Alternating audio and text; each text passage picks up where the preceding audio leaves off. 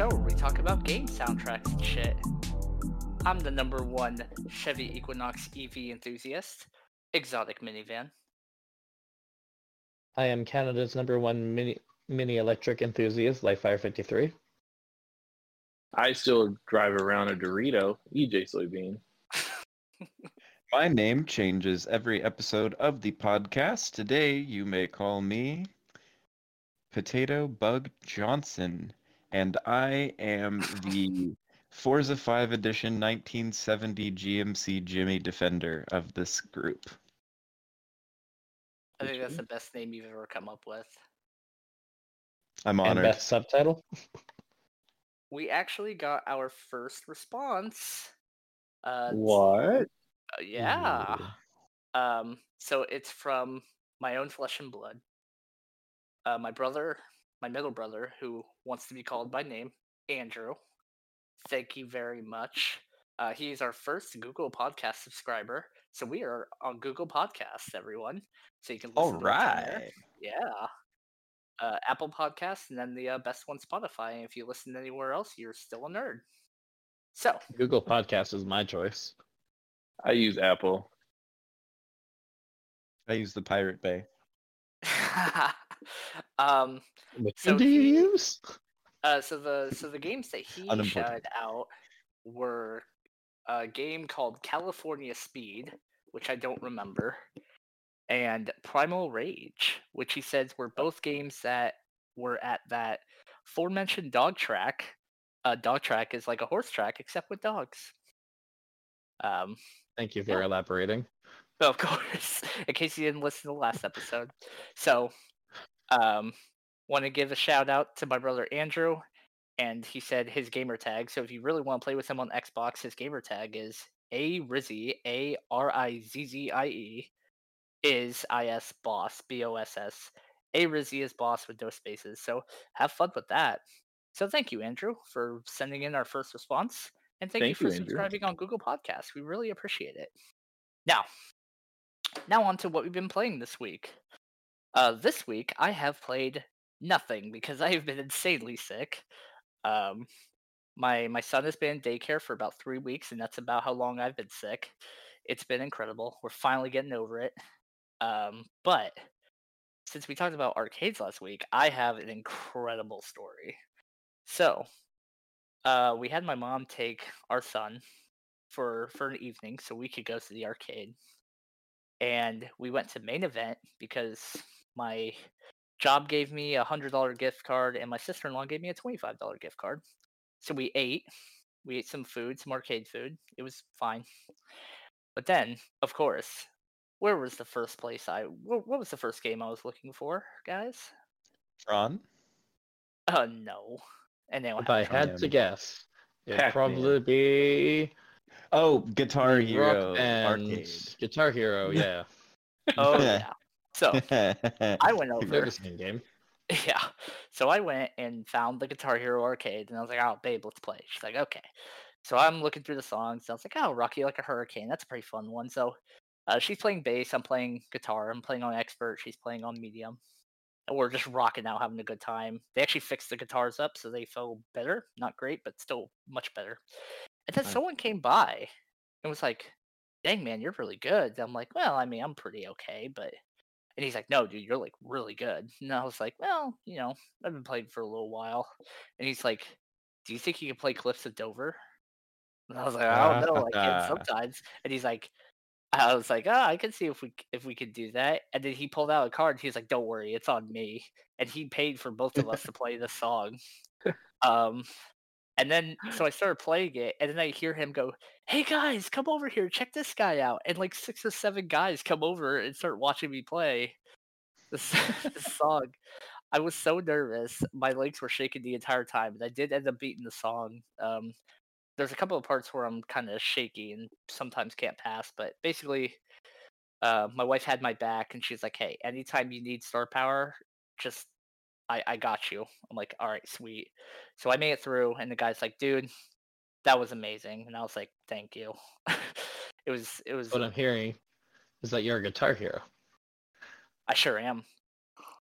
A literal totally- Guitar Hero. I was telling Lightfire, it reminded me. I felt like Kyle from South Park during that Guitar Hero episode where he's in the bowling alley just playing for everyone. So yeah, it was. And we went around. We played some air hockey. It was very fun. And we were waiting the whole time for the Basketball Connect 4, but it was always busy. And by the time, I can't make this shit up. By the time we got there, we didn't have enough credits for both of us, so we had to play against Oh, the no. computer. And of course, the computer is a fucking computer and totally kicked Trash our you? ass. Oh my Damn. god, yeah. So Skill leveled for children. Wait, kicked your ass? Never mind. damn, Not skill leveled for children. yeah. It's very busy, and every worker was insanely pissed. We actually got too much stuff in the gift shop, and the guy was like, it's okay. I don't want to deal with it. And I said, that's fair. You're doing a great job. Thanks. So we Doing got the like Lord's 50 points worth of extra stuff. So that was very nice. So Lightfire, what have you been doing this week? So this week we played Forza Horizon 5 on the Sunday, as you were well aware. We also played Forza on the Thursday when the new season, the there. Dirt season, came out. You were there on the Dirt season. I know. Don't you dare lie to the listener. I know. That's also when I was like the most sick. So you're like, do you want to do like more stuff? And I'm like, no. I want to go to bed. And then Friday I wasn't able to play anything. Saturday I had a really long work day. So Sunday, I mean I did Lightfall on the Tuesday, I did Lightfall on the Wednesday, then there was some Forza on Thursday. And then it was like Sunday that I really got to play Saturday and Sunday. And I did finish the campaign, though I did get spoiled by someone I trusted. Yeah, I wonder who the fuck that was. Yeah, they should be de-pantsed and flogged in the neighborhood. Drawn and quartered. Yeah, at least it was only minor spoiling for the mission I was just going to go into, but it's been a lot of Lightfall. I did some Assassin's Creed Odyssey today. I've nailed out a few more achievements because I need to keep going through on that game because I still have a huge list of single-player games to go through. And this season is just starting up for Destiny. There is still quite a bit that I can work on. I think I've spent over like 75 upgrade modules in the past day and a half.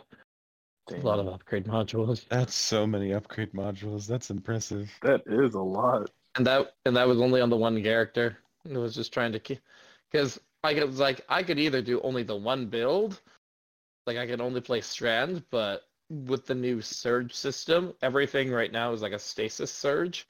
So I had to at least get my stasis build back up to par, and I don't only really want to use 2 surges, so I did some solar stuff where I could. But yeah, I spent a lot of upgrade modules. That's what I played this week. I believe that brings us up to the Soybean, who has not been playing Lightfall. Yeah, no. This week. Well, Friday was I had military duties, so you really don't get too much time because you got to wake up early Saturdays and Sundays to go do that. So you know how fun those were.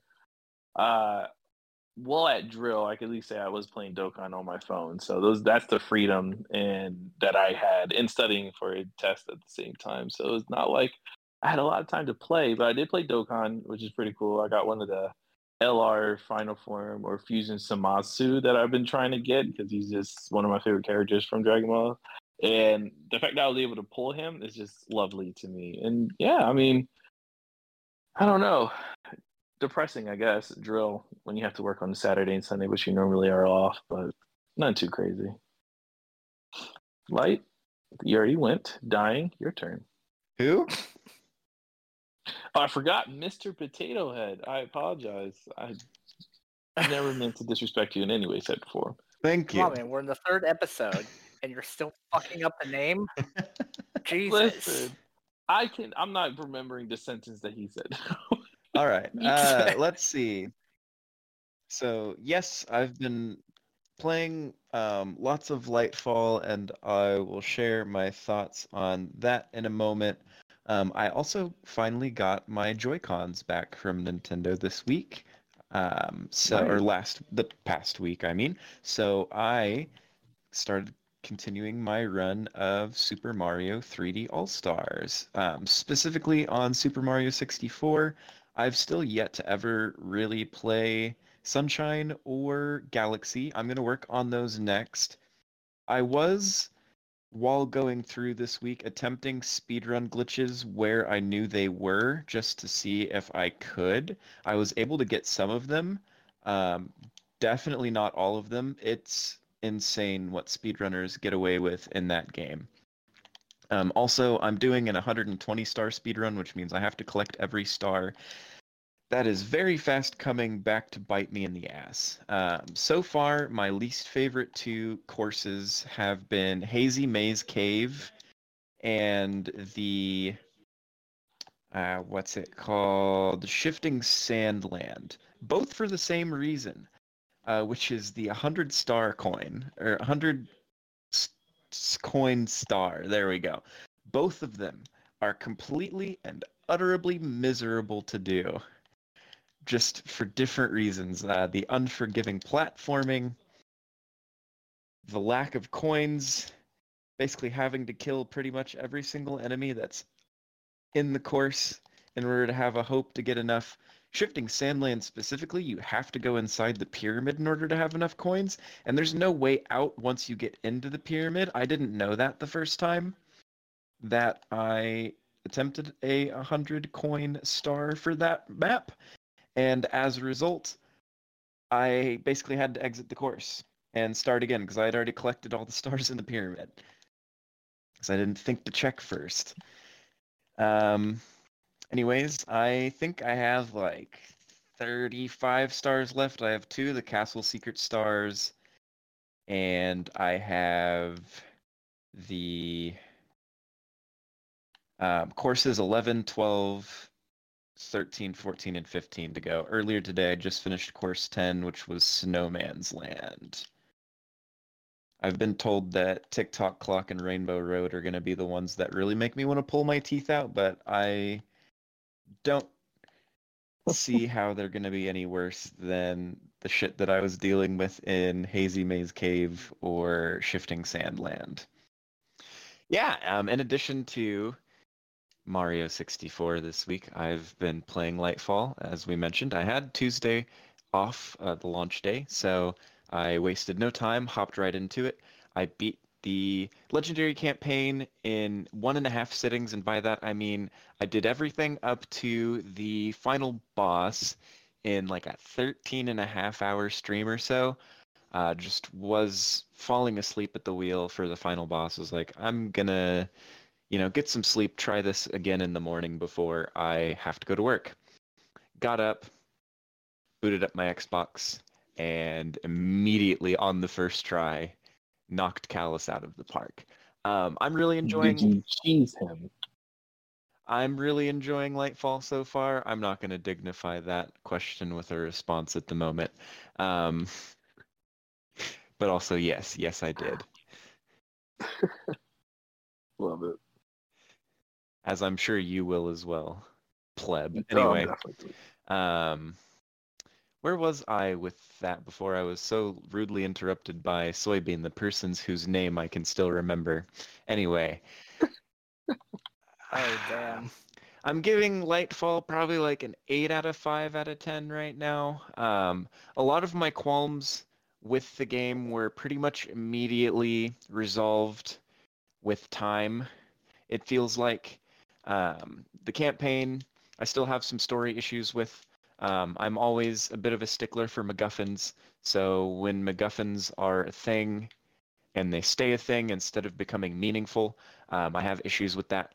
And without spoiling too much for our friend here that hasn't gotten to experience it yet, we still have no fucking clue what the Veil is, and it's apparently the thing ever. So like the fact that it's the thing ever and super important and key to all of this, and we know literally next to nothing about it, is a tinge frustrating. Just a tinge, just a small teeny tiny bit. But literally every content creator and their mother is saying that right now. So like hardly any new thoughts for me there. Neomuna, a lot of people said, felt empty at the beginning. I disagreed with that, and I still do disagree with it. I think now that a lot of people are done with the campaign and are actually like messing around on patrols and doing the terminal overload and this and that, that Neomuna feels a lot better for everyone involved. Kinda, sorta, because now there's like a crazy red border chest farm glitch thing that's going on, so now everybody's doing that instead of like actually doing the thing. And of course, that makes it feel kind of dead again, and then people who are just actually trying to play the activities are getting frustrated that people are joining and then leaving when they see that it's not already on the final boss. So that feels kind of bad, but other than that, been having a great time with, I almost said Beyond Lightfall. Not quite. As a few years back. But overall, having a great time with Lightfall. Strand is amazing. Probably the best subclass we've ever gotten in the game. I love the grapple.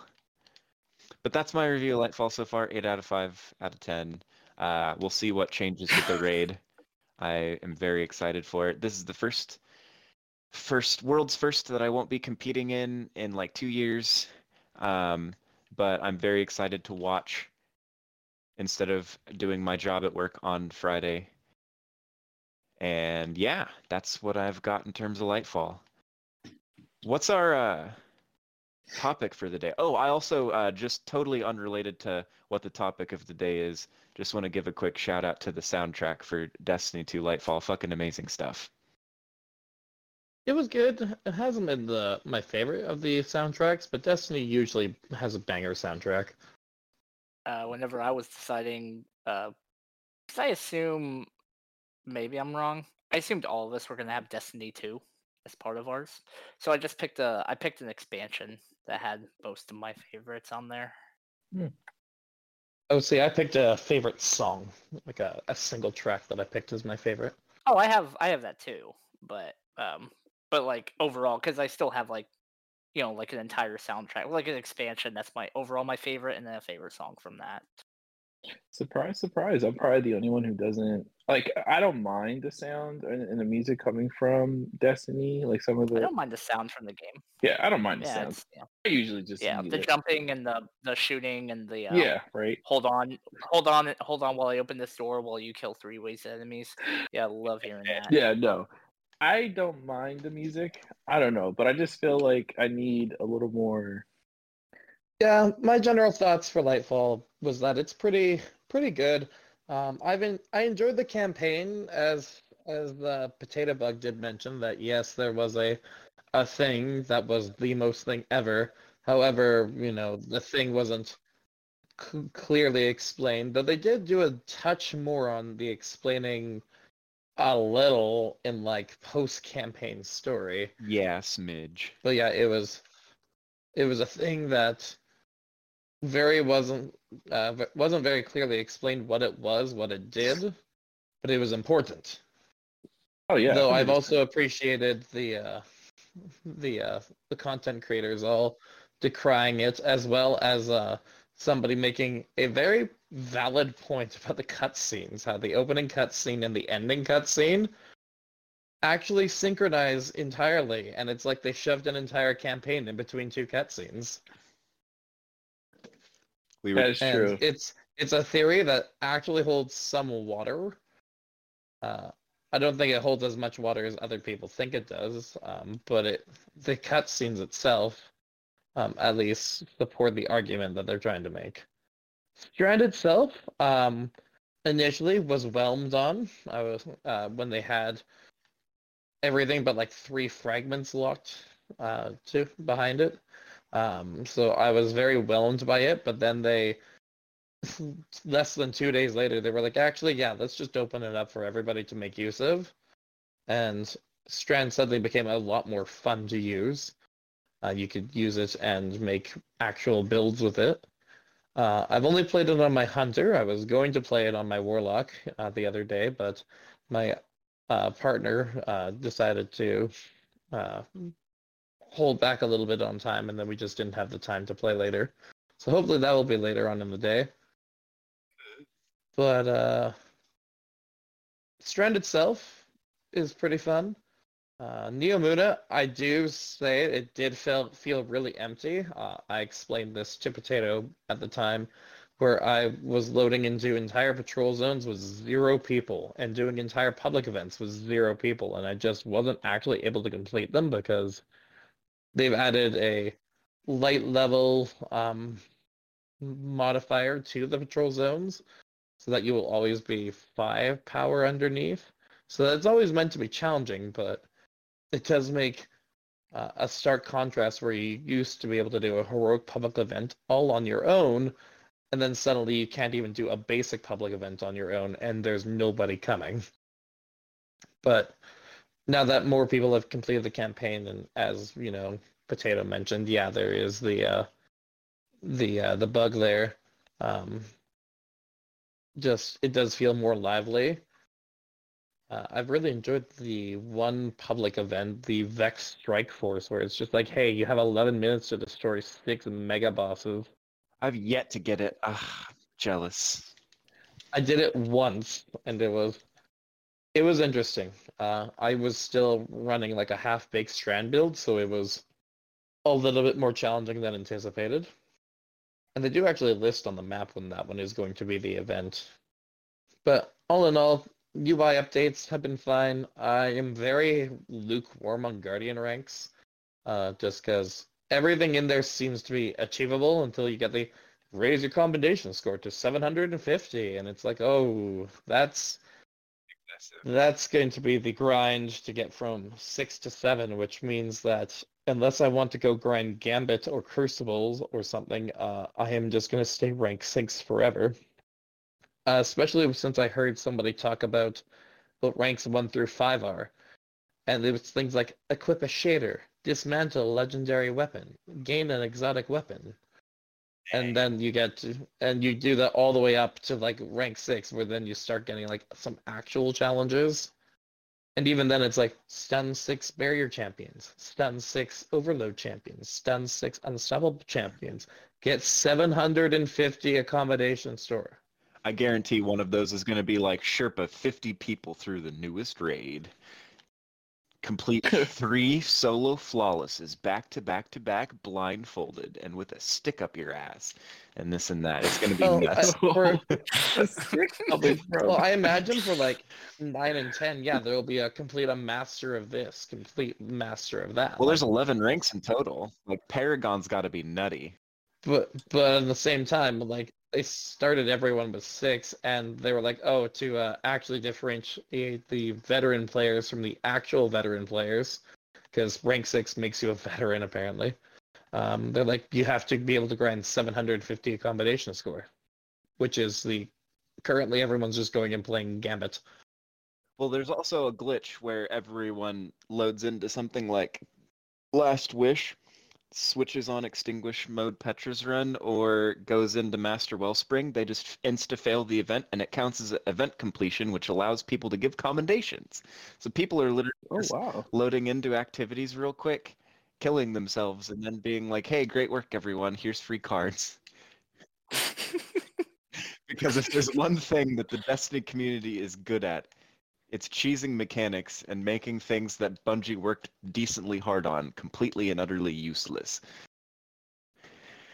Well, but also too, in a similar vein, I was doing some Crucible matches the other day, and we got mercied for 2 of them, and it wouldn't let me accommodate anybody in those mercy matches. It would say that I've already delivered 2 accommodations. And I was like, I've delivered 0. That's but odd. I'm watching other people hand them out, so I really didn't know what was going on. But either way, the accommodations have been lukewarm. Guardian ranks in general. The UI looks fine. It's a UI. Strand is a vibrant green color, which is shocking when you see Strand weapons shoot, or like you see it on somebody's subclass thing, like the Crucible. Vibrant green, which is good. The campaign does feel like Strand the campaign. On top of the, you have the thing, go get the thing. What is the thing? Oh, I don't know. But we got the thing. Until you don't have the thing. It was all about the thing. But Strand, there was a full-on Rocky sequence for that, I did love which I that did enjoy some of it. until the second The half of cutscenes that have been mission. fine. People are like, "Oh, Nimbus's voice," and I was like, the only thing that I'm not 100% sold on Nimbus, and I think it's just they have to explain it, is that is a little bit too, or sorry, they're a little bit too lighthearted. But I think that's because, and it's just a personal theory, I don't think they've actually confirmed it, but I'm pretty sure Nimbus is like 14 or 15. Like, I'm pretty sure Nimbus is a teenager, I think which you would are then right. explain a couple of the things. Like hey, we just did the thing, and let's high five. The actor that does the voice for Nimbus said that that's their personal interpretation of the character, that Nimbus is 15 or so and is just now experiencing the world, and also now knows that they're going to be dead by 25, which is a great outlook when you're fighting a war for the entire the universe, basically, you know. So like, hell of a coping mechanism. And like, my one gripe was completely resolved in the post campaign, where we actually see some emotional depth to Nimbus reacting to the events of the campaign. Yes, there was some character growth post campaign. I was honestly more annoyed with Osiris. So Osiris, Inspire the Watcher, is the most self-centered person. He's like, we are doing this because the witness is seeing things in my dreams, and it's like, you're being a little self-centered here. You're being a little presumptuous, and then he carries that throughout the entire campaign, and it's like, Osiris, you're being a whiny child. Oh my God, you were supposed to be this knowledgeable regal figure. You're supposed to be like one of the most important sources of information ever, and all you've done this entire campaign is be a whiny bitch about things. No, he definitely has. I think he's been complaining too much. I was a little over Osiris by the end of the campaign. He said Vel like 50 times and never goes into detail on like how does he know about it. You should finish the campaign. You should finish the campaign. He knows about it because of Savathun. Rasputin. He knows what the Veil is because of Rasputin. But though some of it he probably does know because of Savathun as well. I would say yes, but like, we were literally told of its existence through Rasputin last season. Yeah, right before he died, he was just he gave that message and was just like, "Hey, yo, this is what it is, and this is what it ain't." Your princess is in another castle on Neptune. Now, granted, the setting of Neomuna, fantastic. I've enjoyed having a city that is not completely destroyed, in ruins. It's not a tetanus shot waiting to happen. It's not apocalyptic. It is a vibrant futurescape city, which I thoroughly enjoy. And another thing is that a lot of the campaign setting has destructible items. Like, you can see the actions of, for instance, I was running Caliban's Hand, which is a hunter exotic gauntlet where the proximity knife, if you kill something with it, it causes the enemy to ignite, which is just a gigantic explosion, which then chains other gigantic explosions. And it was interesting to see the consequences of me throwing my throwing knife and watching half the room fall apart. Like, it was just nice to see that while it's a future setting, it is breakable. Yeah. Including the door. The door. I kind of like how they made all the humans kind of go into the hibernation thing or the virtual reality world, where it's just like that's how they live. Like, they just choose to live virtually. Well, and people are like, oh, the city feels empty because all the city's inhabitants are in virtual space. I'm like, well, that's kind of true. You can also still see them. They're the little blue and yellow lights that you see around the city. Yeah, I mean, where you get your patrols from? Yeah, they're there. They're holographic cats and. I think just people they want to find something to nag about. I mean, nothing's ever perfect, right? Destiny community, what? Yeah, exactly. I mean, I'm not throwing or pointing any elbows at anybody. All my elbows pointed. But I feel as though, like, as a community, we need to look at it and be like, it's a growing process. Yes, Witch Queen was, in some people's eyes, one of the best campaigns that were out there, but it took a long time to get to that point. There was a lot of build up for Savathun and all the shenanigans that she was going to put herself into. So I think what the gripe is that everyone, and I'm pretty sure we hold the agreement that Witch Queen has been one of the best campaigns, and that this was a significant step back in storytelling. yeah, It wasn't like, oh, there was a minor fumble. It was a relatively major fumble. Now, I mean, we can't go too much into depth to it because Soybean still hasn't completed it, and it's technically not even a week old yet, so how much campaign we talk about should be mildly moderated, if anything. I don't know. I would just compare it to a vehicle because at least put exotic in the same conversation here, where it's just like you see that one car for that 1 year, and you're like, man, that thing looks beautiful, and then all of a sudden you have, fucking crosses on your tires. You have crosses on your tires, and you're asking yourself what went wrong. You had all this opportunity, and you decided to put crosses on your tires. That's one way to change the subject. Okay. In short, I was disappointed by the campaign. It could have been better. It wasn't the worst campaign we've had, though. That's for sure. Oh no, not by a long shot. I mean, the season's also amazing too, so it's not like the season's bad. I'd hate to say it, it's almost on par with Beyond Light. The only thing is that they focused a lot more on Strand than Beyond Light did on Stasis. Yeah, it draws a lot of comparisons because like Beyond Light was retroactively made better with the seasonal content, the raid, and then the stuff that followed it the year after, which is very much, I think, going to be the case with this, where new subclass is pretty good. They actually did a really good job of launching it balanced from the get-go, which is really good because like Stasis took a long time to find its footing. Yeah, it did. To mix both well in PvP and PvE, and right now, a few potential broken builds aside, like Stasis or Strand seems pretty overall balanced in a good way. In both PvP and PvE, it's not oppressive, but there's a lot of fun you can have with it and a lot of cool shit to do. The gripe I had with Strand's launch was the fact that they decided to lock the fragments and then 2 days later decided to change that.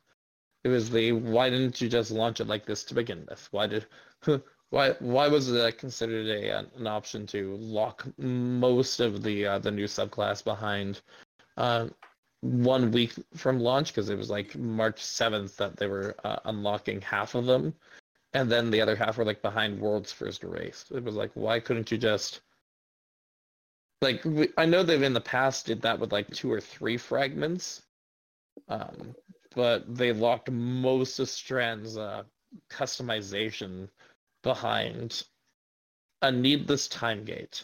Yeah, it was 4. It's usually they usually put 4 behind the raid, because Bungie is very much a company that is of the if it ain't broke, don't fix it variety.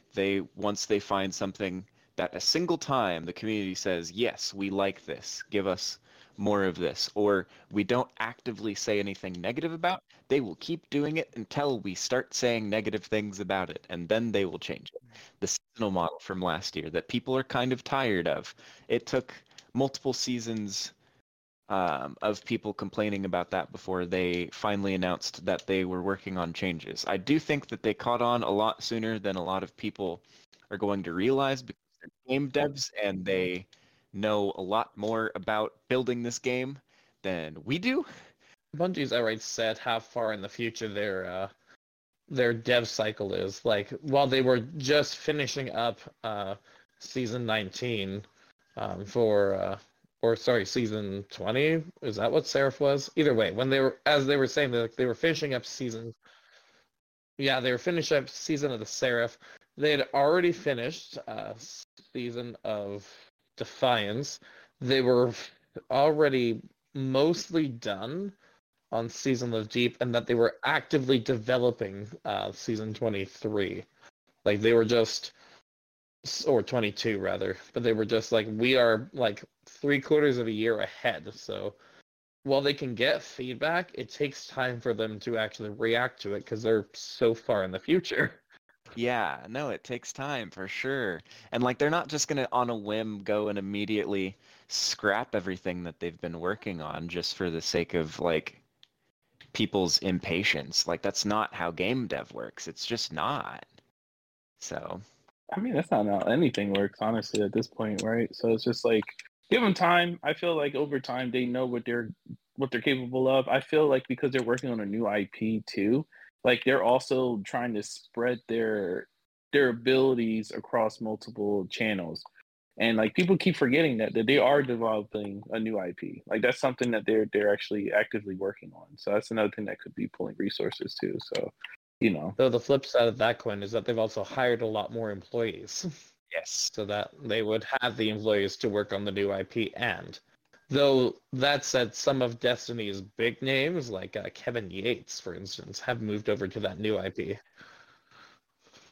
I'm still not unconvinced that Destiny continues on with a spiritual successor and the next 10 years of Destiny goes under a new name. Like I don't know what you'd say instead of Destiny, like The thing is that they've explained that it's a saga. yeah. So so that it's while we are finishing off the main story, and it truly leaves the question of, okay, where the hell do we go from here? I would think they would say if they were done with Destiny, they would have announced it. But they've said that they're done with the saga. Yeah. I mean, they've said they were done with the Master Chief, with Halo 3, but then they still developed ODST and Reach. They still played in the universe. That is true. So that's still continuing more or less Halo Saga. It's just a new chapter. That's what I'm thinking. I think they kept mentioning it. Well, in this galaxy, in Seoul, but in other areas, and I feel like that to branch out, to grow, like they might have to move away from Seoul, like to continue the story. And it's just for me in my mind, I'm like, how else are you going to be able to move on from the Witness, from the Traveler, unless you completely wipe them all out as characters and starting from scratch? Like, you know what I mean? Like that's in my mindset of like moving a story forward is getting rid of the holding pieces that you currently have to open your hand to bring in more, and getting rid of those characters will be probably at one way or another like a point that they might go on. Well, they said that they're finishing up the saga of Light and Darkness, but we know the Traveler isn't the Light. We know that the Witness isn't the Darkness. Yeah. True. So True. So I'm wondering if they're finishing up with the Traveler and the Witness, and they're going to move us over to a new setting, like a new galaxy or something, with a new set of forces, a new set of critters to fight against.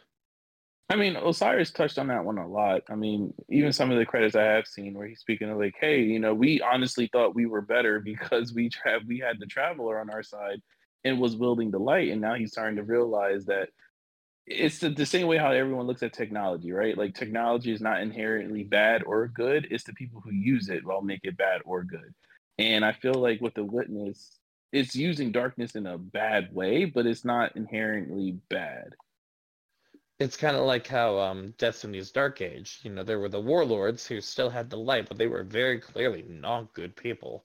Some exceptions barred, like Lord Shaxx, for instance, and you can technically even state the Iron Lords, because while they were not warlords per se, they were still figures of authority that exerted control over an area. So it's not necessarily the tools that are good or evil, it's the person who wields that tool. I agree 100%. But speaking of tools, you know what some people use as tools? Soundtracks. Screwdrivers? Outside of that. And I think that we should actually move forward with our segment today and actually talk about our tracks that we enjoy so much about some of the games that we play.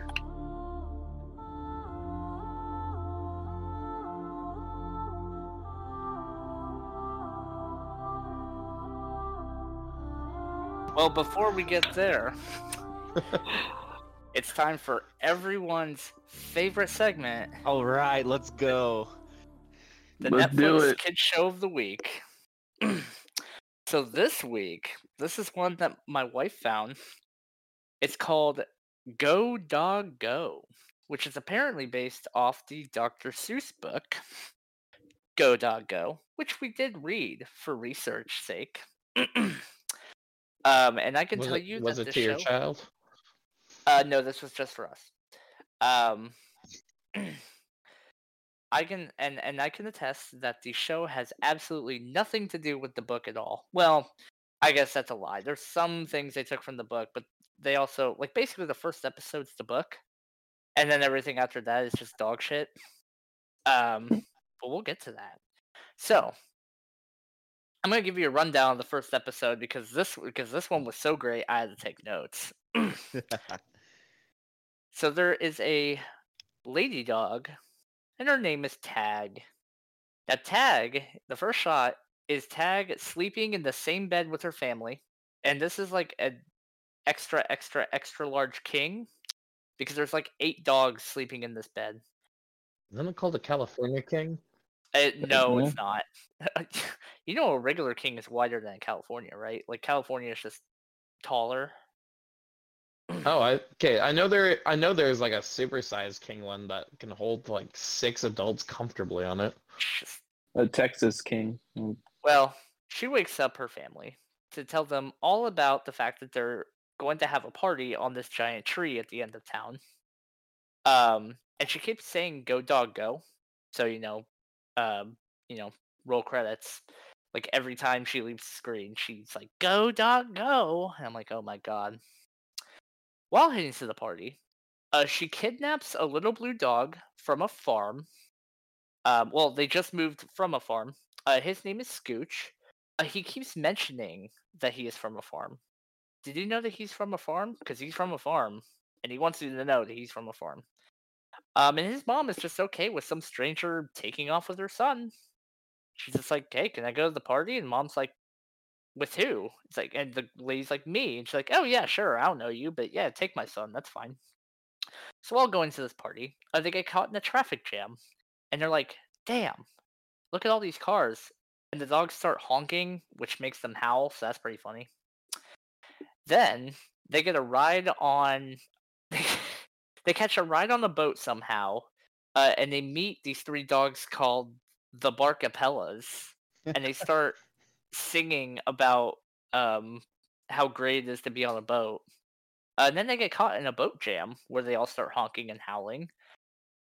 And I look down to start taking notes, and the next thing I look up and they're on a blimp with the Barcapellas, and the Barcapellas start singing about how great it is to be on a blimp.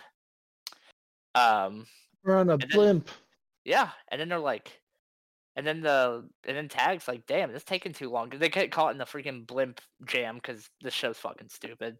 And so they opt to get off, and they end up at the top of a mountain. I also forgot to mention that there's this pink dog that keeps walking up to them with random hats, and it's like, "Do you like my hat?" And then they just say no, and they say no, and then she just looks at them and says goodbye and walks away. So this has happened a few times. She walks up to the top of this mountain with this weird hat and goes, "Do you like my hat?" And they somehow like build it to like turn into a helicopter, and they fly to the party. And they're like, "We made it to the party," and it's just a bunch of dogs standing on top of a tree eating cake, and that's the episode. That is It's It sounds like a banger. thrilling. Oh yeah. Well, the second episode, I don't have nearly as much stuff on it. The joke is that the the postal worker is a dog, and the dog postal worker gets chased by dogs. And they chase him all She's a across male town. person. They chase him all across town just to welcome him to the town. Like, yeah, I don't know. This show, I'll say that it's better than Gecko's Garage, but not nearly as good as Trash Truck. So it'd go between them. So it's probably second best of the 3 I've seen so far. It's fine. The animation looks good. The voice acting is good. The story is fucking stupid. They make tons of dog puns, which I absolutely despise. Like there was the Barcapellas in a different episode were like singing.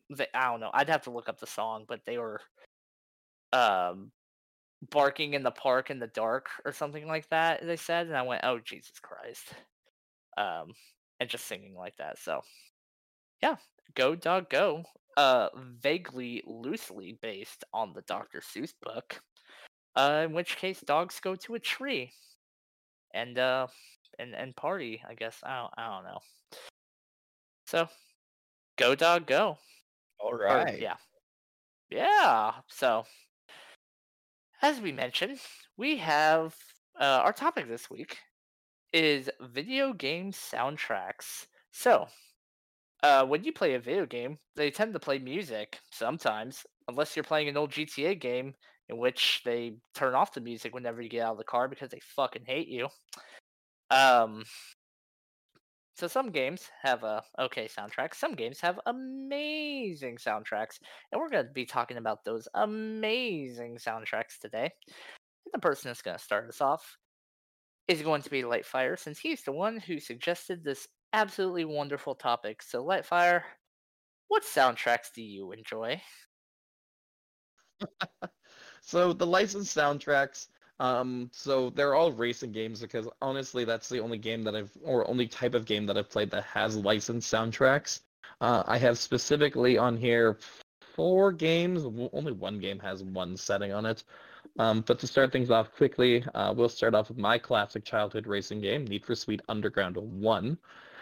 So the favorites that I had on there were Two Lane Blacktop from Rob Zombie, as well as The Only by Static X. And then I had Need for Speed Underground 2, which is the other childhood racing game that I had. Give It All by Rise Against, and I just enjoy Rise Against a lot.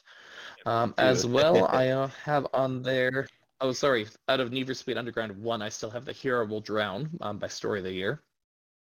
But the other Need for Speed Underground 2 song I had listed here, because I didn't think to organize these primarily, was Black Betty, Spider Bait's version specifically. It's a lot more heavy rock compared to the traditional Black Betty, but I enjoy it.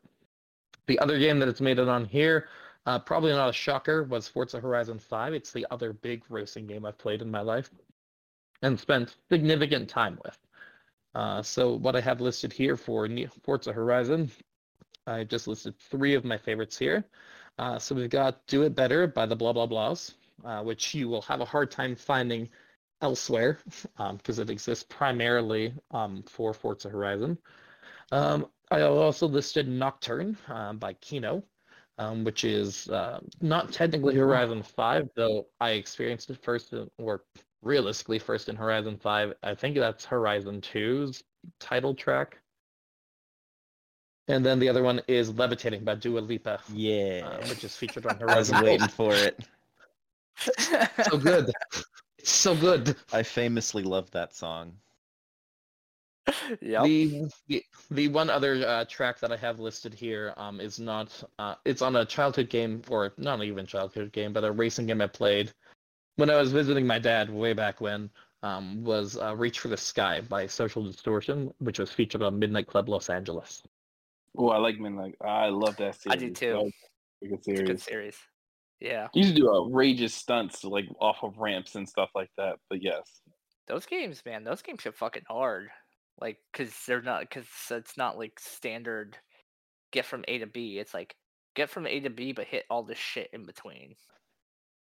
So for the Destiny series, because there's Destiny and Destiny 2, which have 2 different soundtracks on top of all their expansions that have different soundtracks on their own.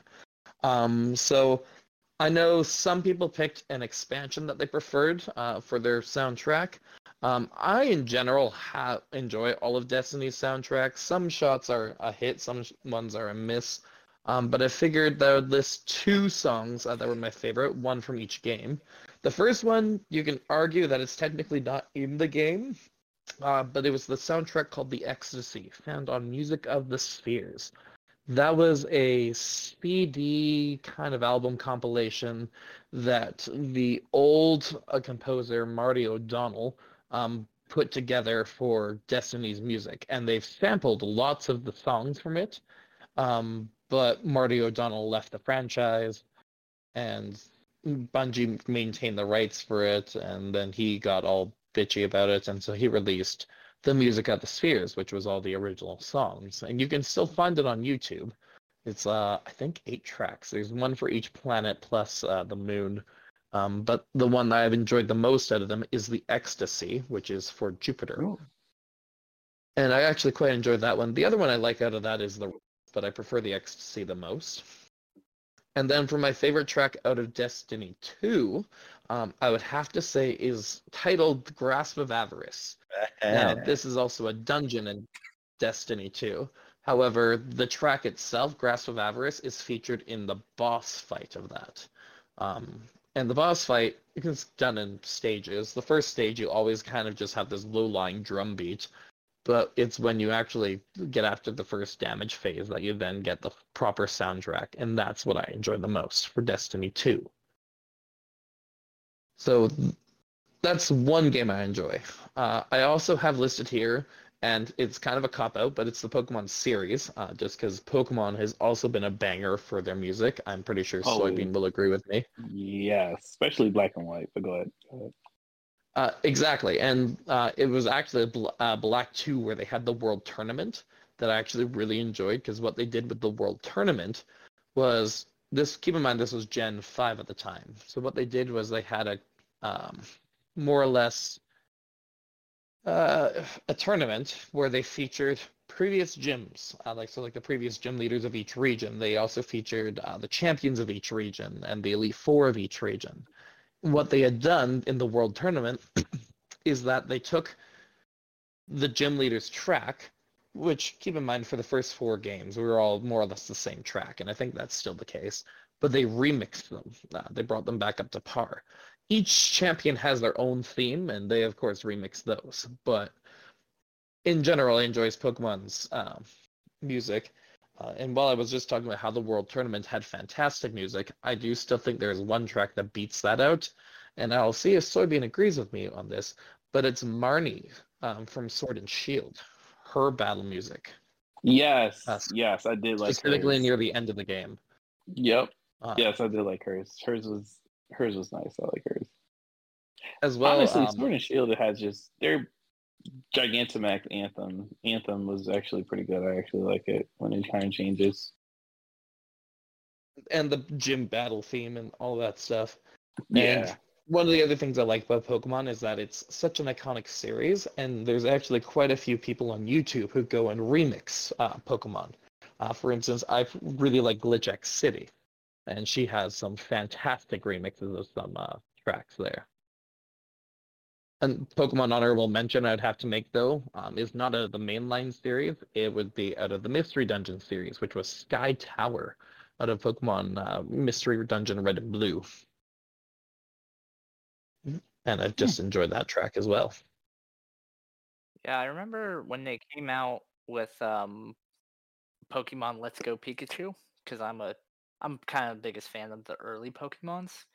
It blew my mind basically seeing that game that I played a ton as a child remastered in HD, and they redid all the songs with like an actual orchestra compared to the blippy bloopy Game Boy sounds they used to make. And I was like, holy crap! It was really good. But like that was kind of the thing that made me actually buy a Switch, because I played that and I was like, this is like my childhood remastered. Like it's crazy. It's crazy good. I loved it. And Pokemon, again, has always been a banger for soundtracks. And I'll be honest, the reason why I picked this topic this week is that I find a lot of times soundtracks can make or break a game. So like while there's been some Pokemon games that haven't been as great, their soundtrack, their delivery, their audio delivery of everything has been on point. And that helps set the tone. Because if your tone's not set properly, your stakes don't feel right. Another shout out for Pokemon is the totally worth it $300 GameCube game, Pokemon XD. Yes. And Coliseum. And Coliseum. The music, though, very intense. It's like the regular battle music is really good, and then man, when you get to like a boss battle, it really ramps up, and you really feel it. Yeah, you really feel it. Yeah, and like again, there's another track in that game that I would tie as probably with Sky Tower. It's not as good as Marnie, but it's Mirror B's theme from XD, Gale of Darkness. I'm not as much of a fan of his in Coliseum, but yeah, in XD he's got a banger. To move on from Pokemon, though, we're going to hit another classic Bungie series, Halo. Halo, again, has fantastic sound. You may hate the gameplay of it, but it's got fantastic sound design. And I think, well, if I had to list my favorite track, because, I mean, there's a lot of really good tracks. People really like Halo, as well as the Mjolnir mix of that. But I would have to go with Peril, which is specifically from Halo 2's remaster, I think it is. But it's, if you were to Google it and play it, you'd be like, okay, yeah, no, you've probably heard this at some point. It's what they use in one of their stealth missions, if I'm correct. But it's just got such the right tone, the right beat to it. It's my favorite out of Halo's tracks. Now, granted, I'm getting a refresher on all of Halo's tracks, and I haven't done three yet, and it's been a coon's age since I've done ODST 4 and haven't done 5. But out of the Halos I've played, I would have to say that Peril is on that list for my favorite of that game. Then up next, this was a recent memory was unlocked, and it was like, oh my goodness, yes, I have to make mention of this because I thoroughly enjoyed it when we revisited it for a few hours last week. But Battle Block Theaters soundtrack, fantastic, super it's good. a banger. Every track is good on it, but I had to pick one track that was the best, and this one is probably the most meme of them, but I have to say I thoroughly enjoy it for what it is. It fits the theme of the game and the theme of the level that it's for. It's the secret stage, when it's just the narrator is just kind of scatting around and he's talking like secret, secret, blah blah blah, secret, secret, and all that kind of stuff. And it's a perfect tone for that stage. All the secret tracks or secret stages have that. Yeah, I'm a huge fan of the bathroom music, or just when you get to the end of a floor or whatever, you're doing the time events. The song it plays for that is incredible, and I love just the random meows they put in. Even the narrator's like meow meow meow. Like, Yep. all right, you're really driving the point home. We were kidnapped by cats. I get it. That is a game we should absolutely play through. I would like to add this to our co-op playlist. I know.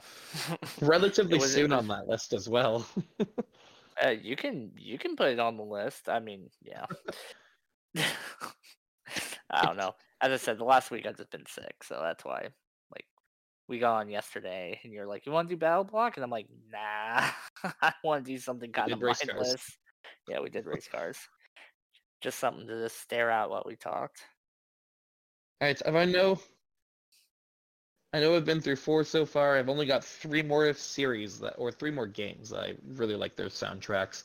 And like these are tracks that I will listen to outside of playing the game. They exist on a YouTube playlist I own. But the next one is from Legend of Zelda: The Twilight Princess specifically. Ooh, yes, I love that one.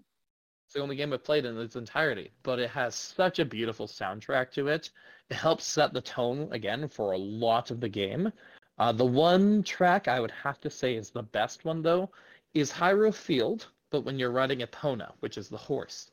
Hyrule Field is interesting because it's got 3 different, more or less, soundtracks that play. There's one for when you're just running around on your feet. There's one for at night, and the night one is kind of spooky. I'm not a huge fan of it. But then there's the one that you ride your horse on, and it's the one from just the daylight running around on your feet. But they up the tempo, they add drums to it, they add horns to it, like they just increase it. And it makes it fantastic. A close second was Kurikiro Village. I feel like I mispronounced that. But it's the one where they have right by like the steam volcano and the Gordos. But that one also has a fantastic sound. But Hyrule Field is just the winner there. For number 2 left on my soundtracks here, these aren't actually in a specific order, but I have 2 left in this category. Assassin's Creed is a series. I don't think that's overly a shocker to anybody if you've ever, listened to me talk about the last couple podcasts. But I enjoy Assassin's Creed as a series. Their soundtrack, again, pretty good. They don't usually have as much of a sound setting as the rest of what I've talked about here. There's a lot of background music. So what I'm primarily talking about here is their themes, because their main menu themes, their trailer music, that's kind of where I'm pulling at. Because they have generic kind of sounding themes for the setting that you're in. Like Odyssey, there's a lot of Greek instruments mixed in there, lyres and strings and such. Egypt had a lot of again, kind of hate to say, but traditional Egyptian kind of stuff, those kinds of things. For the one that I listed here as the favorite song, I had to go with Assassin's Creed 4's theme, just because it has that swell where they use. I can't tell you what the instrument is. I would almost say related to a bagpipe, but not. But it'd be the. If you're familiar with the song, you know which one I'm talking about, because it has a very quiet opening, and then it swells up to a very loud, dramatic, energetic beat. And then the last one here, the one that I am positive I am the only person who's heard this track, because nobody else, even though they are like, hey, what game should I play? I'm like, hey, this is always the game I will recommend to you. It's from Rime. Oh. Rime. It's I have to say, Rime is a gem. It is not an overly long game. You can very easily complete it in about 4 or 5 hours or such. But it's a work of art, not just in its visual style, but its sound. The soundtrack is fantastic. And similar to how, and Potato will know this, Destiny has its themes. Like, whenever there is a leitmotif, there is this sound playing. Whenever there's Cabal, there is this kind of soundtrack. Rime does that. Rime does that, and they'll tweak it to fit the setting. I can't really say too much about it without spoiling what the actual premise of the game, but there is a sound for the main character. There's a sound for his companion. There is a sound for entering certain areas and such, and they just flow beautifully. And it's my favorite game. Its soundtrack's a little long for my taste, if I'm going to listen to it on its own. The soundtrack itself is like an hour and a half, and it's like 40 tracks and such. A lot of them are short, but the back half is a little bit slower, sadder due to the nature of the title. But the opening third is kind of my favorite of that track. And so as a result, the track that I picked is off that opening third, and it does a pretty good job of encompassing everything I mentioned. It's called The Island. And I hope that you guys will enjoy that little sampling that will be joining you on this podcast in a moment.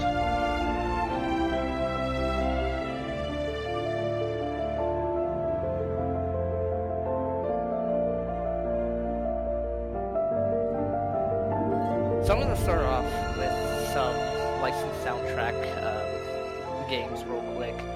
I don't have specific songs for these ones. I also agree.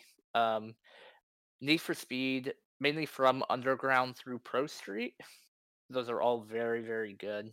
I've got plenty of songs from each of those. But those ones are great, and then after that, they kind of suck. Another one, the BioShock series is typically pretty good because they play older stuff. And then one of my personal favorites for licensed music is Fallout 3. I love Fallout 3, and I love the Fallout music in it. I 3. listen to it all the so time. good. And I guess for my favorite Forza Horizon for music, definitely Forza Horizon 4. I think I might have played Horizon 5 more at this point, but 4 will always have a special place in my heart. And the music is fantastic. So, those are my licensed ones. Now on to original songs. I'm going to start off with a series where I mainly just like the themes, and that is Kingdom Hearts. Although all the music in Kingdom Hearts is very good. My personal favorite song is the theme to Kingdom Hearts 2. It's called Sanctuary. It's very good. If you ever have a chance to watch the opening movie to Kingdom Hearts 2, please do it. It is super good. I hear that's a PlayStation exclusive.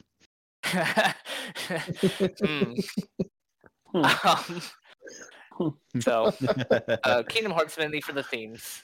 Even though like the music is really good, but I've only really mainly listened to the themes outside playing the games.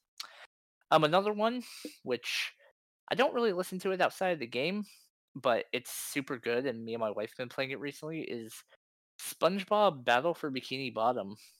The music The is actually, remake? yeah. The music is actually really good. It captures the feeling of the show, and they're pretty much all bangers. My personal favorite is the theme for the graveyard stage for the Flying Dutchman graveyard stage. Very good and spooky, which always threw me off when I was a kid because I was like, man, this is like a lighthearted game. What the hell's going on with this graveyard? It's so spooky and scary in here. Um, but all the boss music is really good. Robot SpongeBob, shout out. Song is super good and then tense. Yeah. I know it was kind of a random thing. Next up, of course, we have Destiny 2. But my pick for my favorite Destiny 2 expansion when it comes to music is Beyond Light. That was the one I came back into Destiny 2 with. Bunch of the songs are absolutely fantastic. I have a few here. One of my favorites is Frigid Tomb, which is basically the theme song. Oh, it's not the theme song, but they play that song a lot, mainly when you're walking around Europa. It's super good. Just has a good, It was more or less the title theme for that expansion, yeah. pretty much. My favorite song that plays while you're just out in your ship, I think it's called Acceptance. It's very good. Just chill piano music that they play. I know Potato would like me to mention Deep Stone Lullaby. Yeah, Peakstone said- Lullaby. which he said was like whenever we played the raid, there was a part in the raid where they play that song and he would tell everyone to shut up so we could listen to it. Well, Very fun. And the monologue. for first timers, And the yeah, monologue. it's a whole atmospheric thing. I'll get into all of that later. And then the last one I have from here is called Lament. It's when you get the exotic weapon Lament, which is basically just Frigid Tomb but like remixed. It was super good. It was a nice, intense song to play while you were getting that fantastic weapon, which I still use all the time when I play the game. Next one I have here is one that you might not expect, and I didn't really expect it till I was looking through it. The Sonic the Hedgehog series. Now, Mhm. specifically, from Sonic Adventure through Sonic Heroes, they tried so fucking hard with all these songs. All the stage themes are crazy. Like, I'm playing and I'm like, they put so much effort into this. Like, Mario was good and catchy, but like, they did like hard electric guitar, bass. It's like hard rock. And the thing I really love about those ones specifically is that the guitar, like, it's hard to explain. The guitar basically sings. Like whenever you're like humming along with the song, it's just I know it sounds weird, but like I don't know. Basically, it's It like takes the place of the vocals, yeah. pretty much. Um, It's kind of the up front and center. pretty much. And Yeah, Sonic, no, I understand what you're talking about. yeah, Sonic Adventure they did that with every stage pretty much. Sonic Heroes they did that too. Sonic Adventure 2 they changed it up, which was very funny. I don't have a list here of exactly all the styles, but like Sonic stages are all basically like that. Tails and Robotnik stages are both kind of more techno. Shadows is basically kind of the hard rock without the singing guitar. It's just straight butt rock, which is fine by me. They're very good. Knuckles, they rap. um, if you've ever played Sonic Adventure 2, you've heard of Pumpkin Hill. That one's very good. I think it's called Meteor Herd as another good one, and it's a guy. It's supposed to be Knuckles rapping about finding the emeralds. It's very funny if you actually listen to the lyrics. And then Rouge the Bat, they play like freeform jazz with her stages. It's very strange. They're super good, but of Well, all it's of because those she's ones, supposed to be the sexy one. I know, right? But my favorite of all those, um, if I had to pick a game, it would be probably Sonic Adventure 1. And then my favorite song from that game would be the stage theme to Speed Highway, which is super good. It's got a really cool riff to it. Of course, if you listen to the original version, that's great. Sonic Generations, which they released in 2012, has a remix of that and then a re-recording that they basically did of the original version, but they kind of spiced it up a little bit. So you got 3 versions to listen to, and they're all super good. I really enjoy them. And I'm gonna make sure I'm not missing any. Don't think I am. Okay. The last one I want to mention is a game that I've been preaching ever since I found it on Game Pass, and that is Road 96, which is a small indie game where you are essentially just trying to escape the country. It has parallels to certain political figures, which we shall not name here. Um, and you're just playing as several teenagers trying to escape the country. Some of the songs are really like heart pounding and intense. Some of them are really somber and sad. They and they're really emotional. Um, but this is also coming from the guy where if you give me a cockroach, name him Gary, I do one mission and then someone steps on him, I'd probably cry. So, you know, quote unquote emotional. My favorite song though is called "Far From Home." It's a really somber tune that they play. They play mainly when they show the overall map screen, um, just kind of setting the mood to you going across the country. I guess I don't know. The first time it came on when it showed the whole map screen, I was like, oh damn, that hits hard. When your teen is questioning like, should I really be doing this? It's super good. So, Road 96, Far From Home, very fantastic. Fantastic game if you haven't played it, and the soundtrack is incredible. There is a place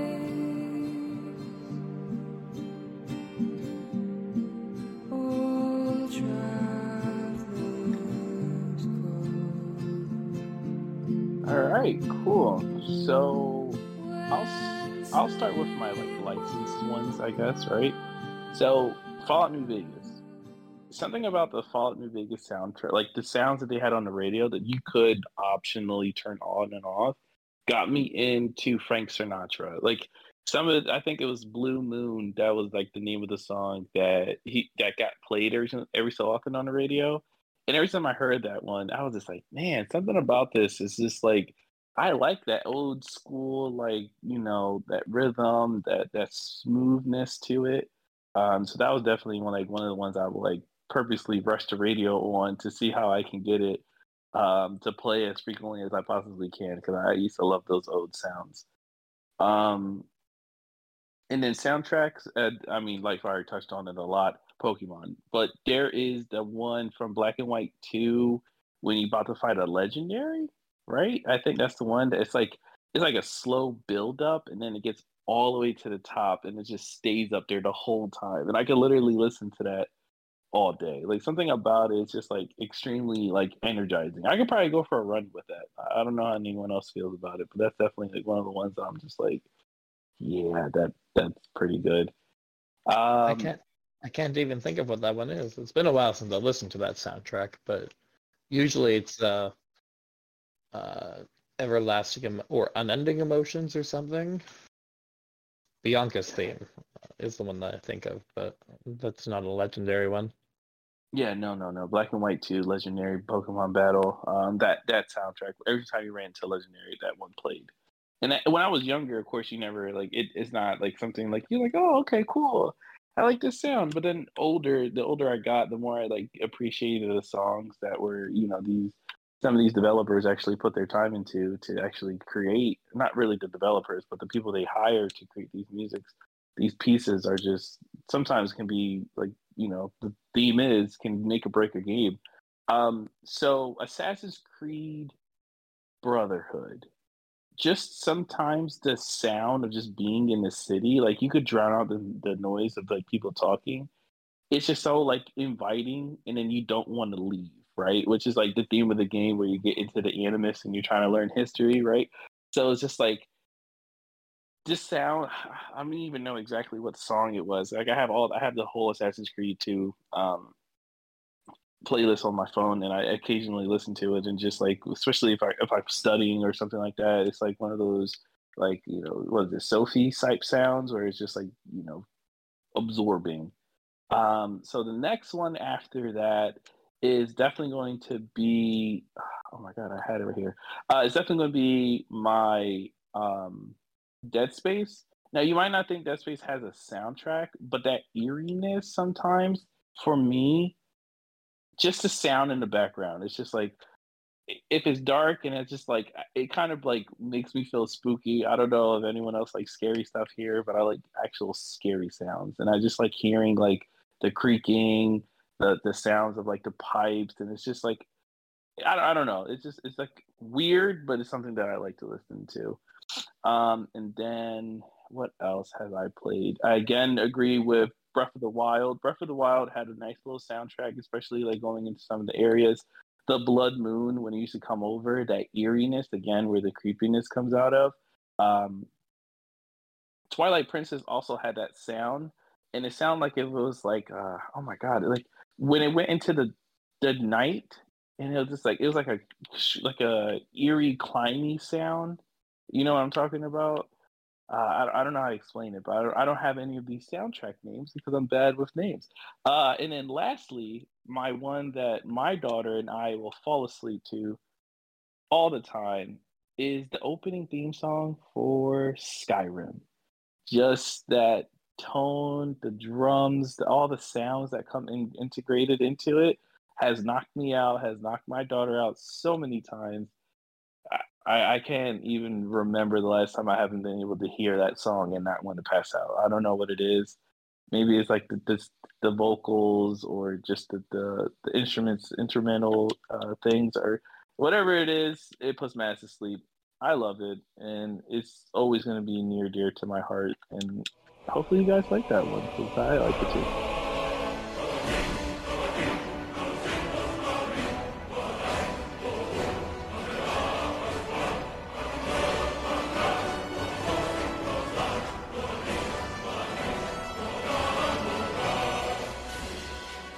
Yes. All right. So starting off with my favorite licensed music, games, and soundtracks, we're going to start off strong with the best set list that the Guitar Hero franchise ever had, which is Guitar Hero 3 Legends of Rock. Specific shout-outs, Cliffs of Dover, why not? I do love that song. My grandpa also is a huge, huge fan of that song and tried getting me into it before I got into it. Before, like with Guitar Hero, with other Eric Johnson stuff. What else? Oh, somebody else There mentioned. was that Imagine Dragons one. Someone else mentioned Rise Against, Prayer of the Refugee, one of my all-time favorite songs, and life-changing for me on Guitar Hero 3. I am, to this day, famously still unbeaten. Unbeatable, I guess is the better word, in the battle mode. That is contested among some. However, they are wrong, and we can tell that story on another episode of Specifically the podcast. on the Wii, right? Just to, Yeah, yes, that's what I think it was. specifically Right? on the Wii, yes. And I will we'll tell that story another episode of the podcast as a hook of foreshadowing to keep you on the edge of your seat and waiting to listen. Let's see. Recently, I So played the game Hi-Fi So Rush, angry. which had an absolutely phenomenal and very unexpected mix of licensed songs. I really liked the boss battle with Roquefort, who like turns into a mechanical wolf. Spoiler alert, kind of weird, but he had like a weird dubstep remix of Beethoven's Fifth Symphony by Wolfgang Gartner for his boss fight music, which was just out of left field, but I remember just giggling nonstop while doing that fight, just hearing, the wubs of Beethoven. Very, very, very fun stuff. I also, on occasion, play Forza Horizon. Some of my favorite songs on that soundtrack are going to have to be obviously Levitating by Dua Lipa. I am a huge fan of Caution by The Killers. We're also going to pull up my Spotify real quick to look at some of the other tracks that I've saved from that game. Shouldn't take me very long to find. Oh, I should have done that. I have them yes, on my phone. I'm like, yeah, I could have done that. Zychik by Bop and Subwave, which is a Forza 5 exclusive song. I believe it plays on Hospital Radio, which is the drum and bass station. Forza Horizon 5 taught me that I actually really like drum and bass. Hospital is more like the house music, because there is a bass station called Bass Arena. Yes, that's bass. Hospital is specifically drum and bass is different from bass. Oh, I thought it was more house music, but Yeah, well, drum and bass is like an evolution of house. Electronic music and like its subgenres is like insane. A lot of it sounds very similar, but is very different. And depending on who you ask, they get very particular about those subdivisions. I personally don't. So I see where you're coming from it being house, but just so we don't upset any potential bass heads out there, it is aficionados. considered a drum and bass song. Straight to the Morning by Hot Chip. Can't remember what station that plays on. Similarly, All of the Time by Pulse. Jungle, which also might be Pulse, I bet.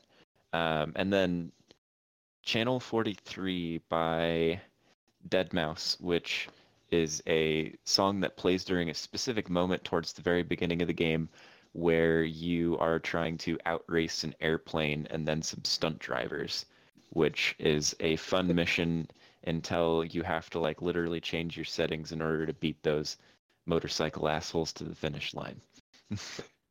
So that's the expeditions, and I've actually found out through painful trial and error that everything in the expedition doesn't matter until the very last second.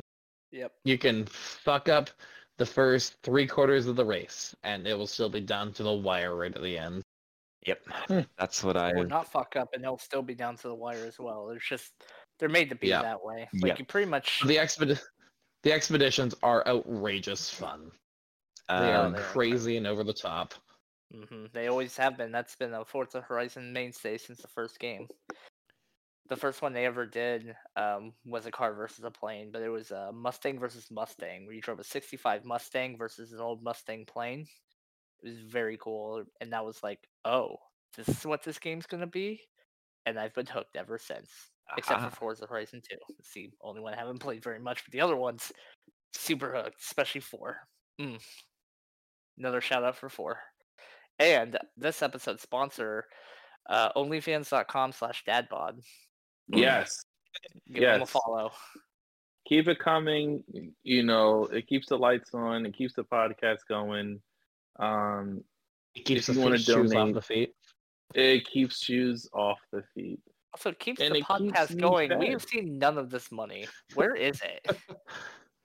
It hasn't been donated yet, so Oh. I haven't had any updated. All right, Potato, continue. I'm sorry. You're okay. Other licensed games that I grew up on, the SmackDown versus Raw video games, specifically 29 through 2007 through 2011. Played those religiously growing up and got a good portion of my young music taste from it. Like Skillet, Rise Against is actually heavily featured on quite a few of those. So I got a lot of. Rise Against that is just a from good band, in my opinion. They're phenomenal. I really want to see them live someday. I hope to. They're one of those bands where you either like it or you just don't. And I luckily like it. My mom is kind of neutral. She's like, they have some good stuff. very happy that a majority of the people I hang out with are actually super into Rise Against. Switching over to iconic soundtracks, throwing in my money for Pokemon, I love the little classic Game Boy beeps and boops, as Exotic called them, for the original trilogy of Red, Blue, and Special Yellow Pikachu Edition. Specifically, shout out for the gym leader battle theme. Anytime I need to like focus like deeply on something, will oftentimes just pull up a loop of that and just go to fucking town. If I'm cleaning my room, if I needed to write a paper in college, that is one of my go-to tracks that I'm just like, all right, we need to wind in, get shit done. Throwing in my weight for the Sonic franchise. I also had a Genesis for a few years growing up until one of the cats chose through the cords and ruined it. So I was huge on Sonic the Hedgehog too. So two tracks from that I want to shout out are Chemical Plant Zone, which is probably one of my favorite like chiptune / 8-bit era songs ever made. It's absolutely fucking brilliant. Could listen to that song on loop genuinely for hours, and I have several times in my life. In that same level, if you are underwater in the chemicals for too long. Another iconic sound throughout the Sonic franchise, but specifically the Sonic 2 one is the most traumatizing and my favorite out of all of them, the Sonic Drowning theme, which is literally 6 notes. It's just 6 notes that alternate over and over again, but something about that has just so deeply traumatized and is so thoroughly ingrained into several generations now of gamers. Partially made worse by the whole Sonic.exe creepypasta obsession that reused that music ad infinitum and ad nauseum, really. But you can't not mention the Sonic Drowning theme. It's iconic and one of the most anxiety-inducing sounds in all of gaming to this day.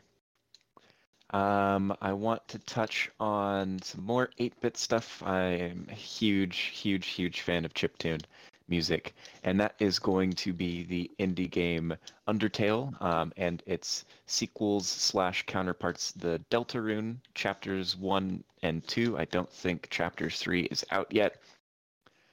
Toby Fox is generally insane, like genuinely insane. I don't know how he gets away with the compositions that he does. I have listened to the soundtrack for Undertale an infinite number of times. He is almost always in my Spotify top 10 artists on my Wrapped every single year. If I had to give like 3 or 4 tracks from that soundtrack that just always stick with me, it's going to be Hopes and Dreams, which plays during the final boss fight during the true pacifist route of that game.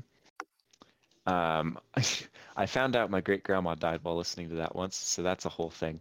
Let's see, Megalovania. You can't not mention that one.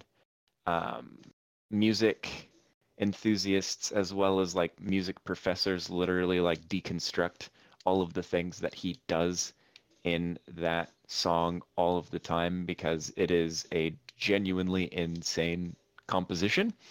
Not to mention as well that Toby Fox is a huge fan of leitmotifs.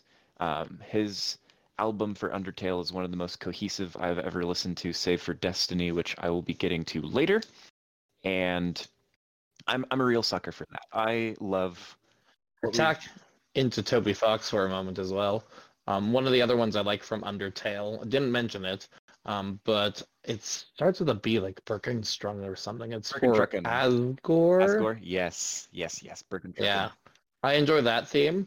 But he also did do a song in Pokemon Sword and Shield. I think he may have done one for Scarlet Violet, but he did the Battle Tower theme in Sword and Shield, which is also a bop. Does not at all surprise me. Other tracks probably Spider Dance. Spider Dance is just super catchy. The fight is actually kind of annoying, but otherwise a fan of it. Probably if I have to give just one more instead of just shouting out the entire soundtrack because it's amazing. Probably Death by Glamour, which is the music that plays when you fight Metaton X, which is probably my favorite boss fight in the entire game. Moving on, we're going to talk about the soundtrack for Terraria. I know that not a lot of people here in this group either play it or enjoy Terraria. Soundtrack's a banger, though. Literally never get tired of it. And I don't necessarily need to like shout out any specific tracks there. They're all great in my opinion. So I guess now we will head on over to one more pit stop.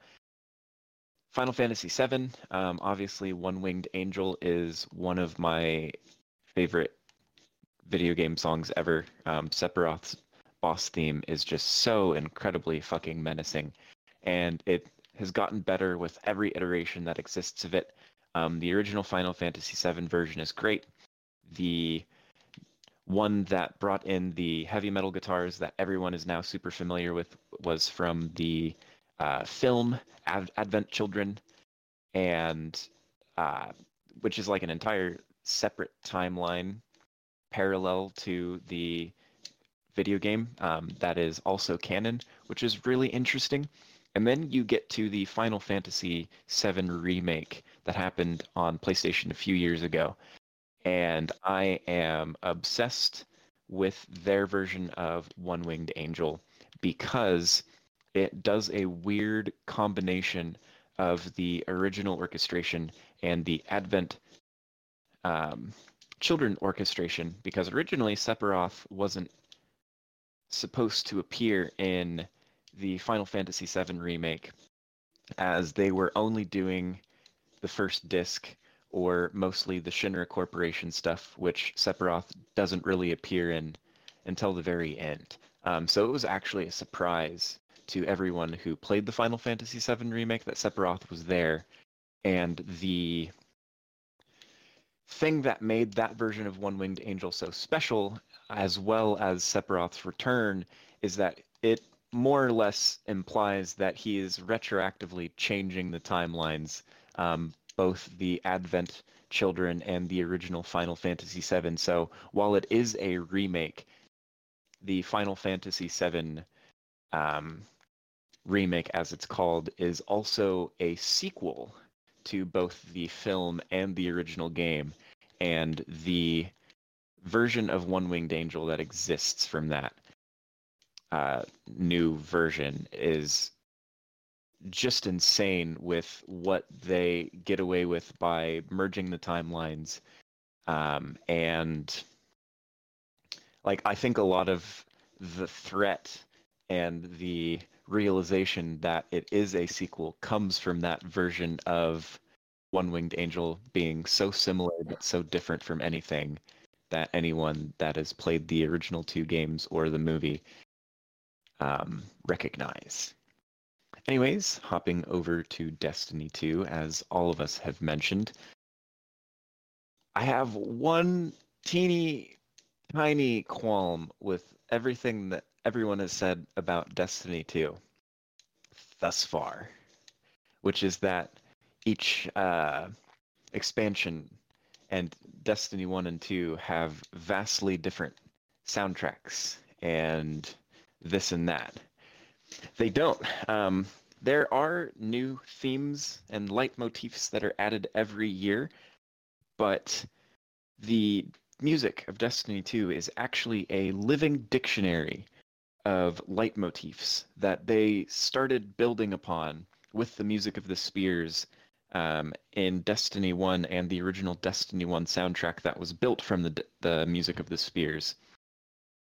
All the way until now. There are still leitmotifs from Destiny 1 that are used prominently in-game, like near constantly. There's one called Surge of Light, I think, that happens any sort of time that we are going through a new subclass, particularly light-based subclasses, because there's different light motifs for whenever we get new darkness powers. And that was introduced in the Taken King whenever we got our different subclasses for the first time. Obviously, heavily featured in Lightfall is a remixed version of the Cabal theme, the Cabal Stomp, as well as some of the variants that were introduced in Destiny 2, like Be Brave, Resist the Legion, which Resist the Legion now has become a leitmotif that has evolved beyond the Cabal and is actually more of a theme of any sort of time that the Guardian has to go through a big struggle, which is the ba ba ba da da ba ba ba. I think that prominently plays in the Arms Dealer Strike, but it also plays in a song that I will be talking about in a little bit here. Obviously, the Darkness theme has constantly evolved throughout Destiny 1 and Destiny 2, which is just a simple little set of tritones, the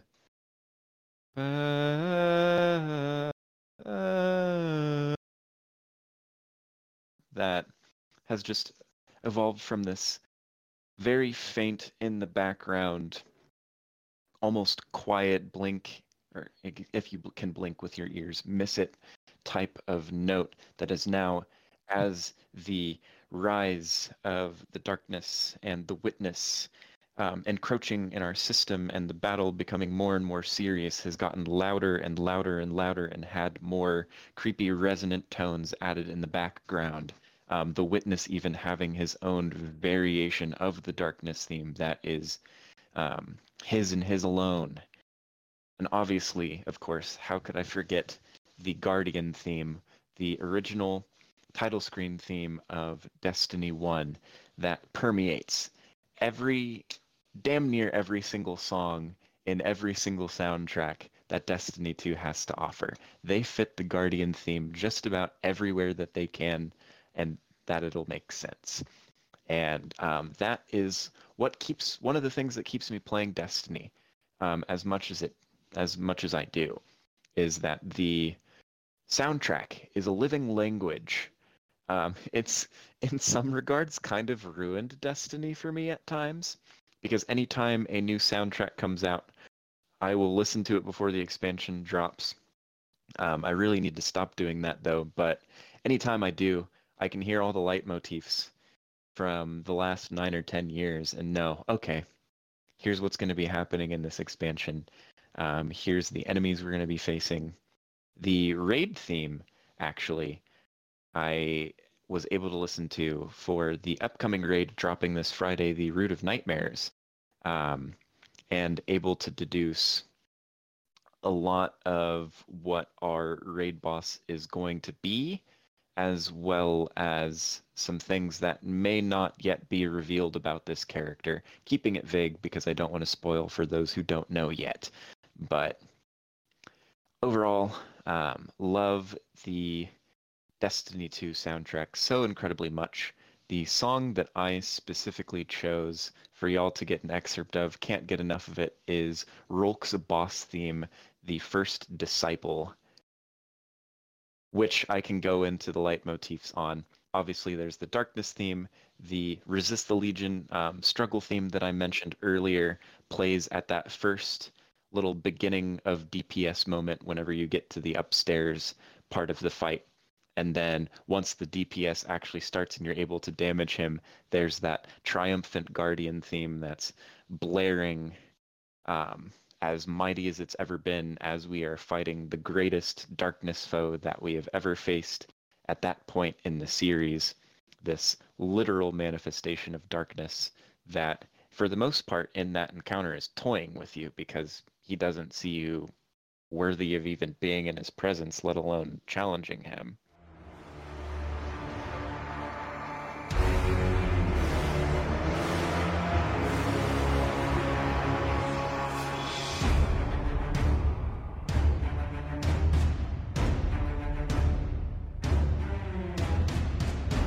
do have a second part to this as well, though, which was original songs from games that you don't necessarily listen religiously to the entire soundtrack, but songs that deserve a, yes, I'll go out and I listen to it on their basis. So to open this up, I only have 4 songs here they are from games that I enjoy. They're fantastic tracks, but the soundtrack itself, I don't care for the entire thing per se.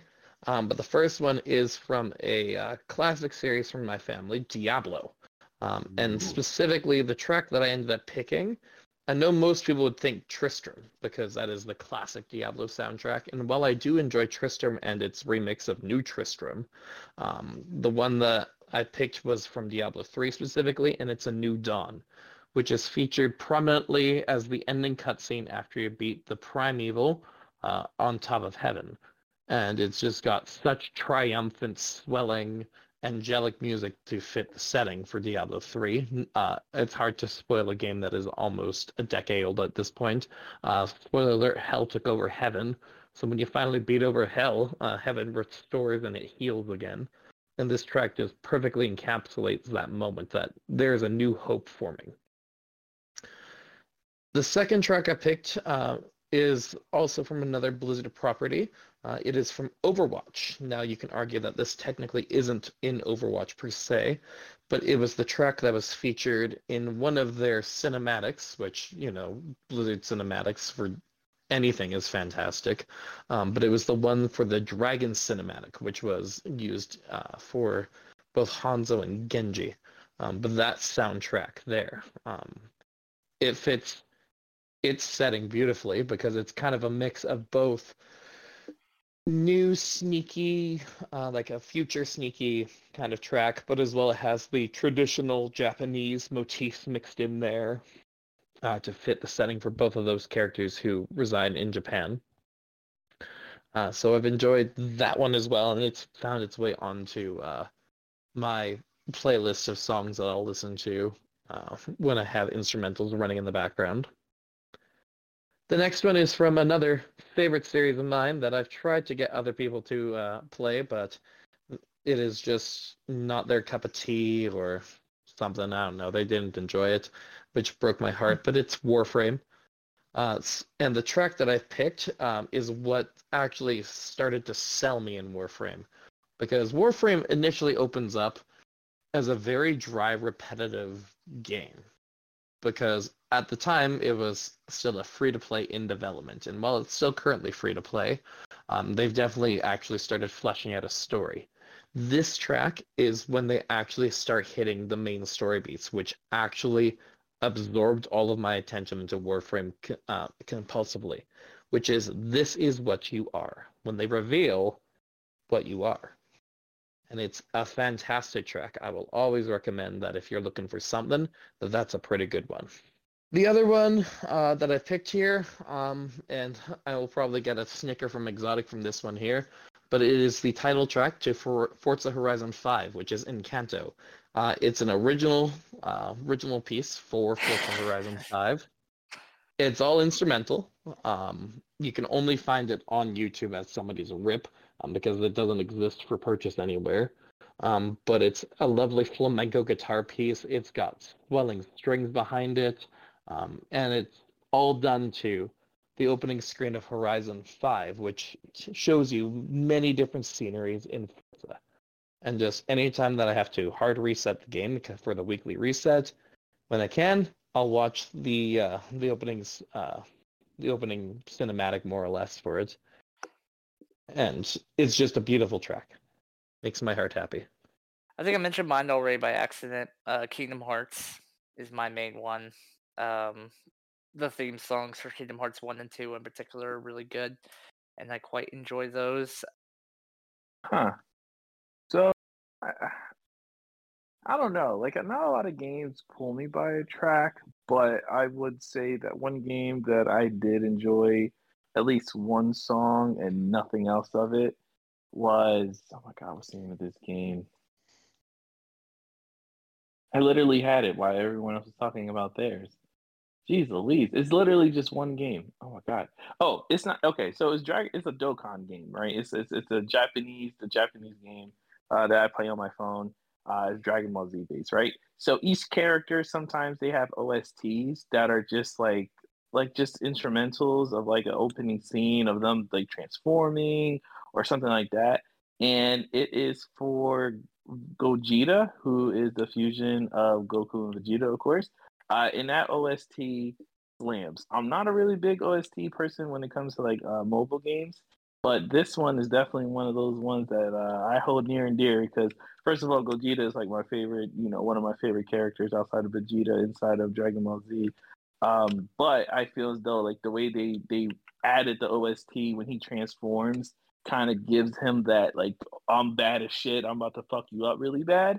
And that's like just adds another level to it. But I would never like download OSTs from the game itself. But I did definitely like that one.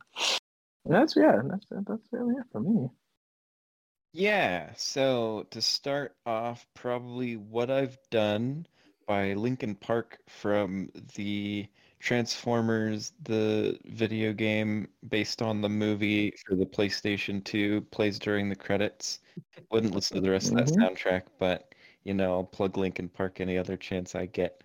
Um, what else is there?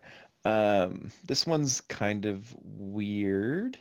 So I don't know how exactly to explain it, but the song I Made a Game with Zombies in It from the game I Made a Game with Zombies in It. Oh, that's a good one. It is like the entire soundtrack for the game is that one song. Um, I seldom listen to the entire thing start to finish anymore because it is like a 15 or 16-minute song, which it's great. A matter of fact, I think they added it to one of the Rock Band games as a playable song at some point. It might have been Guitar Hero. But I will on occasion pull it up and listen to certain parts I like. I think the last time I listened to it start to finish was like a year ago, and I was like, hell yeah, this still slams. Uh, the one song from Minecraft soundtrack.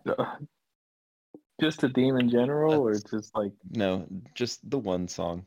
Um, whatever song the viewer is thinking of is probably the right one, even if they're all different answers. I refuse to elaborate on which one I'm talking about. Just the one. Just let's the say one. Minecraft has many sounds. Yeah, the one. Many soundtracks. That one song from Minecraft is my answer, as well. My boyfriend would have issues with that. All right. So, so if you have anything to say about video game soundtracks, send us an email by Monday, March 13th, 5 p.m. Central Standard Time to braincellpod@gmail.com. And we will be sure to read your response and possibly discuss it if it's dumb or if it's good. I don't know. Whatever you send us. Um, the topic for next week is going to be basically just a big long list. It is our favorite games of all time. ooh. So we're basically just going to go through a shitload of categories that I'm going to send you, like a comical amount. And then at the end, we're going to list our ultimate 5 favorite games of all time. So it will be a fun one. Lots of great games. I don't think Tron will be on that list, but it might be. Who knows? Um, You'll have a favorite you worst know it. game. yeah. So, so if you want to hear about how great Tron is, listen to next week's episode or last week's. We had a nice in-depth piece on Tron and how great it is. So yeah. So if you've made it this far, we thank you very much for listening. We are on some platforms, not all of them. Spotify, Apple Podcast, Google Podcast, a couple others probably. If you listen on any of the others besides the big three, you are still a nerd. Samsung podcasts. Yes, of course. If you can give us a rating, I guess do that. I guess that does something. We don't have any yet. That's why we're not popular. So give us a rating, and Soybean will give you exclusive picks from OnlyFans.com/dadbud. Of Also me Feed mopping Finder. the kitchen and tidy whities. You might like it. He does work out. He is a military man. Yeah, he does. First thing I did when I met him in real life was we arm wrestled and he kicked my ass. It was amazing. Yeah, we did. It was funny. Right on the hood. It was just like, all right, let's go. I was like, oh, Got the hood of okay. my car. Yep. I was like, let's do it. But with that, I've been one of your hosts, Exotic Miniman. I have been another Lightfire 53. And as always, I am the Bean of Beans, EJ Soybean. And as always, but actually never again, this has been signing off for the very last time, at least under this name, unless another of his name or similar comes along. Potato Bug Johnson. We'll see you in the next one.